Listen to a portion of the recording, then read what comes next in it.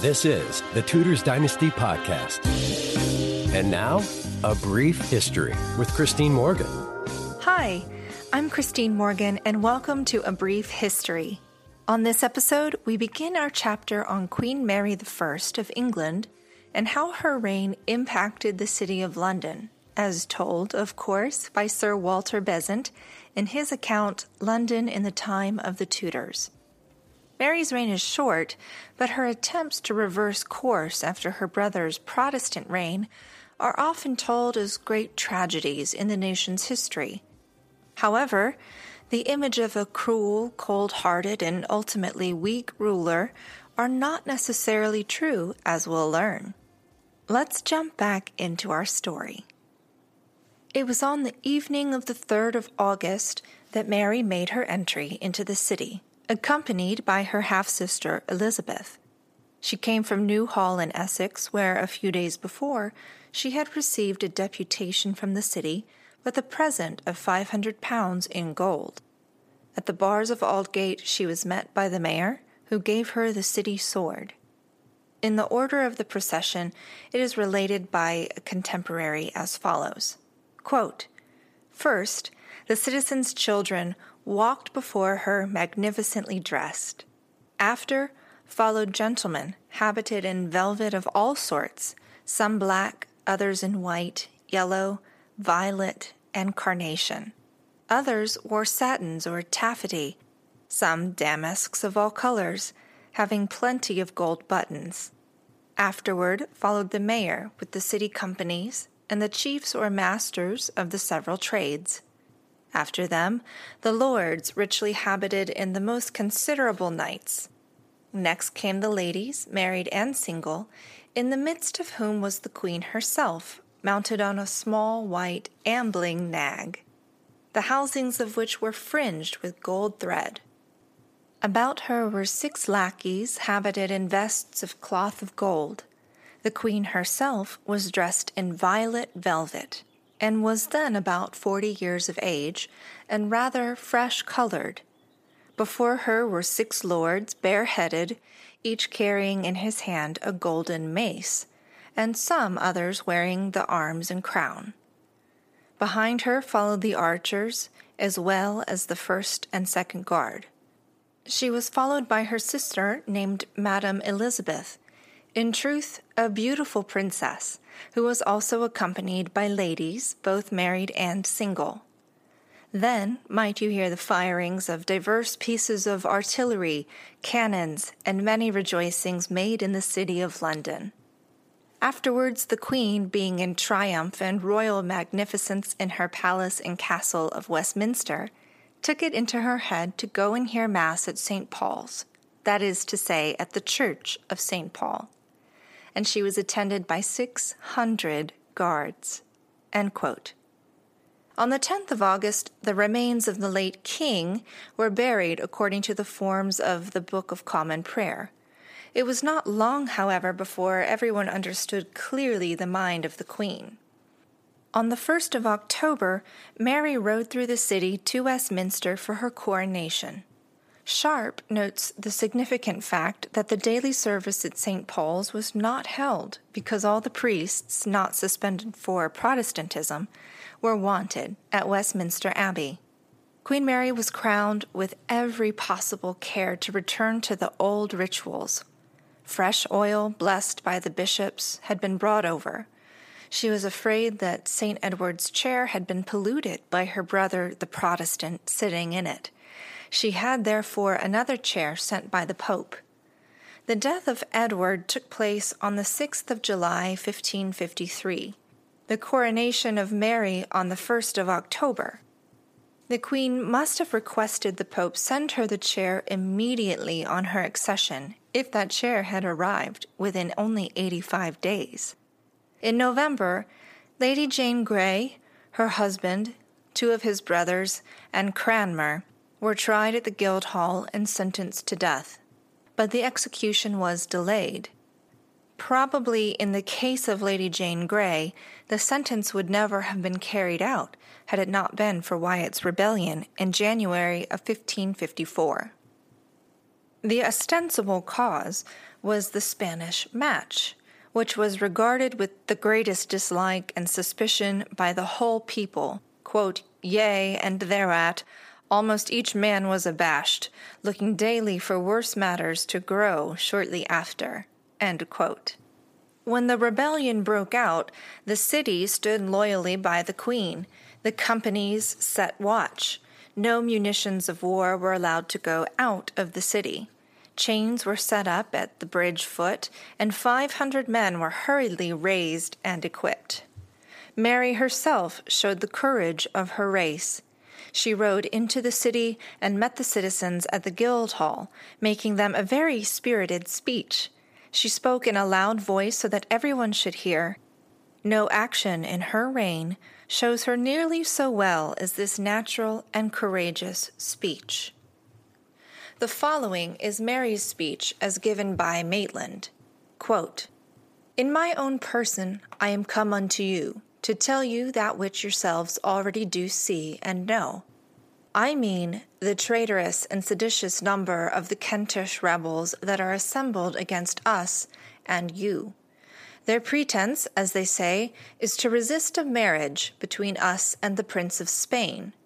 Of all their plots, pretended quarrels, and evil contrived articles, you have been made privy. What I am, loving subjects, you right well know. Your queen, to whom at my coronation, when I was wedded to the realm and to the laws of the same, the spousal ring whereof I have on my finger, which never hitherto was, nor hereafter shall be, left off. You promised your allegiance and obedience unto me, and that I am the right and true inheritor to the English crown.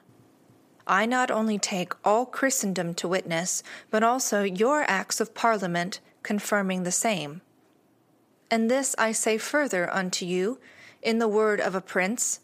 I cannot tell you how naturally a mother loveth her children, for I was never the mother of any.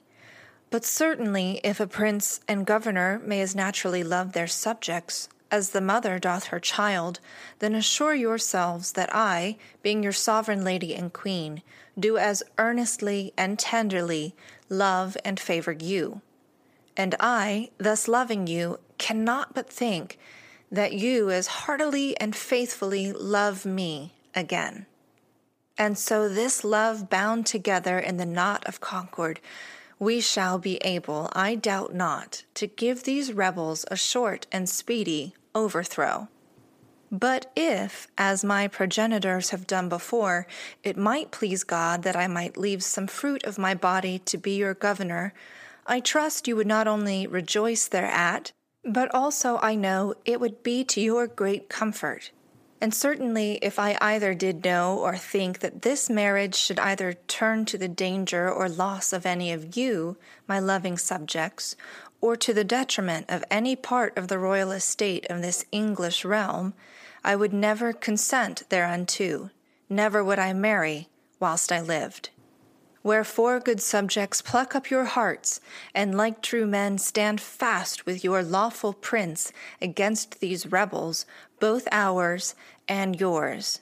And fear them not, for I assure you, I do not. And I will leave with you my Lord Howard and my Lord Treasurer to be assistant with my Lord Mayor for the safeguard of the city from spoil and sackage, which is the only scope of this rebellious company." End quote. The failure of the revolt was due to the spirited and prompt action of the city. All this belongs to the history of the country, yet we cannot pass over the execution of Lady Jane Grey. It is the most melancholy of all the many tragedies which belong to the Tower during the 15th and 16th centuries.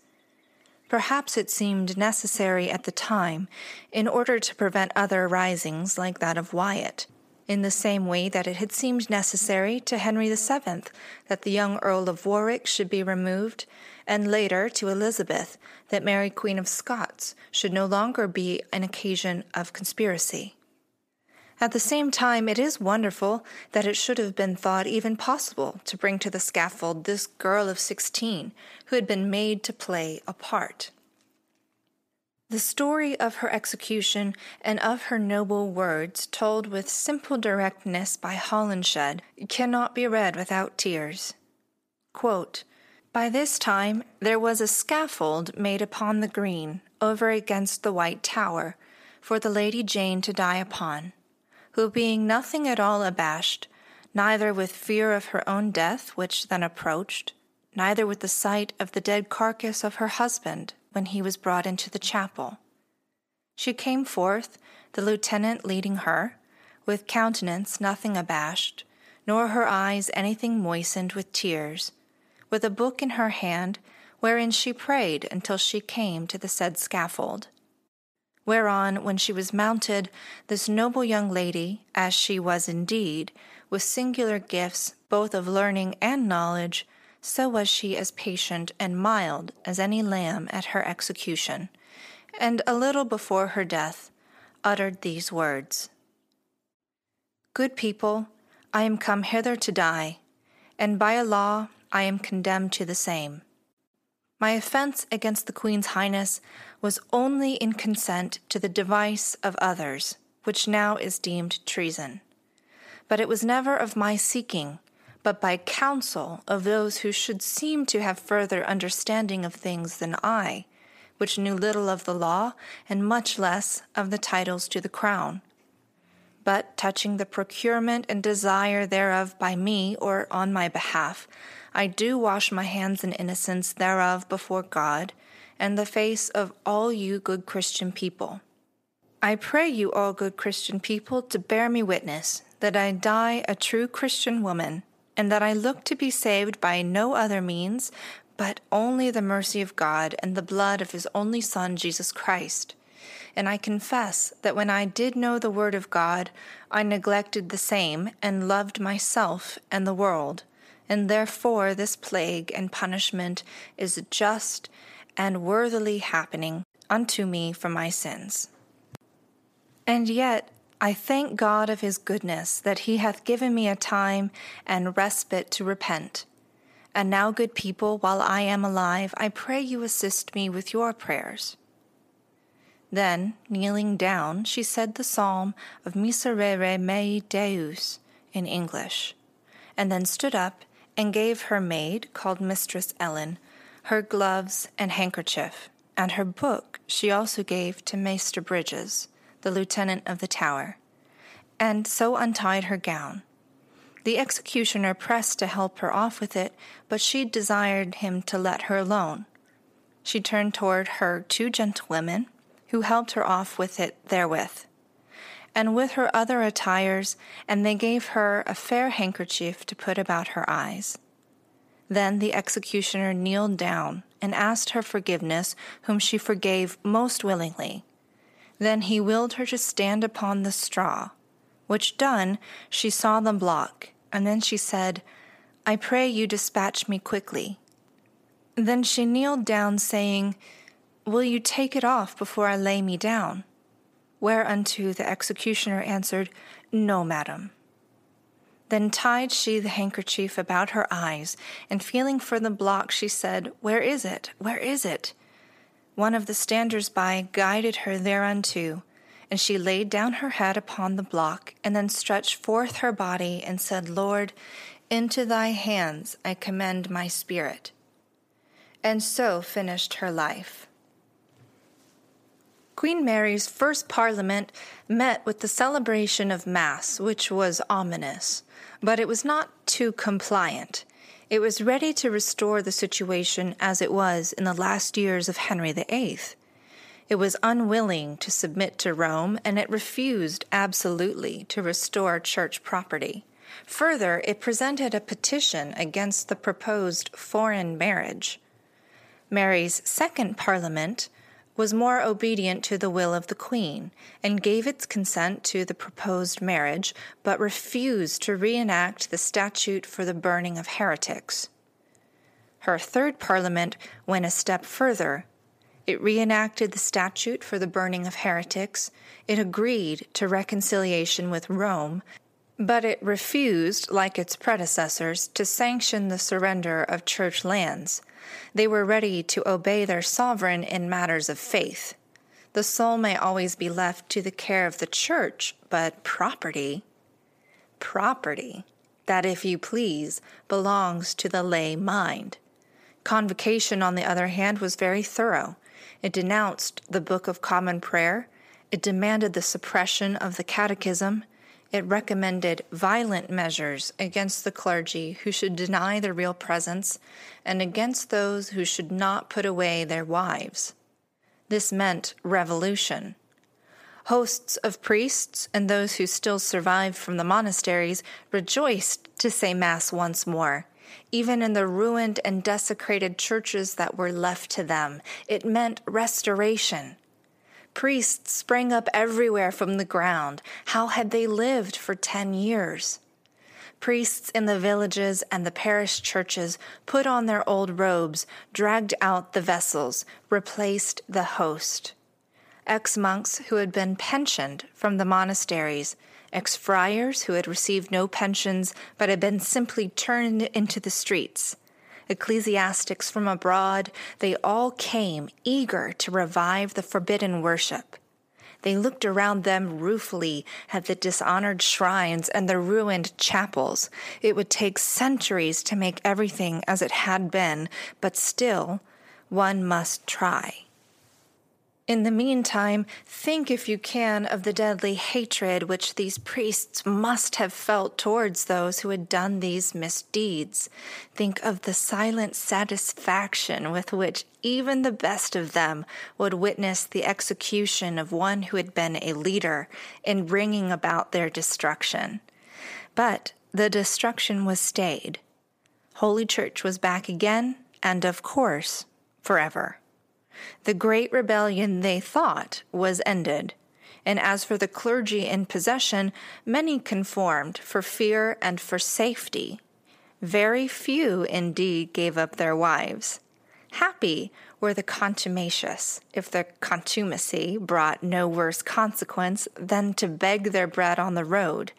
Happy if it did not lead to a trial, a conviction, and the certainty of becoming a fiery example. They might have made up their minds at the outset that mercy was not a quality for which Mary would be conspicuous. Before the fires of Smithfield began, there were the executions for the rebellion of Wyatt. It was an excellent opportunity for winning the hearts of the people. Lady Jane Grey's party never had the smallest chance.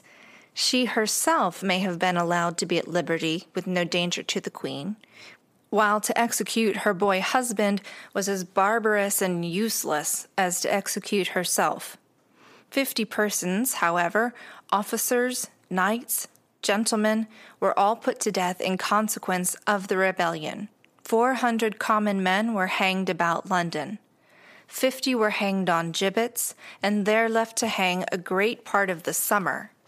Meantime, the people of London, partly exasperated by the sight of these gibbets, partly hating the Spanish marriage, partly hating the breakup of the Reformation, showed their minds in every possible way. They shot at preachers of papistry. They dressed up a cat like a Roman priest and hanged it on a gallows in Cheapside. They found a girl who pretended to receive messages from a spirit, and it was called the Spirit in the Wall. When the Eucharist was carried through Smithfield, a man tried to knock the holy elements out of a priest's hand. On Easter Day, a priest saying Mass in St. Margaret's, Westminster, was attacked by a man with a knife. The Marian persecution began in January of 1555.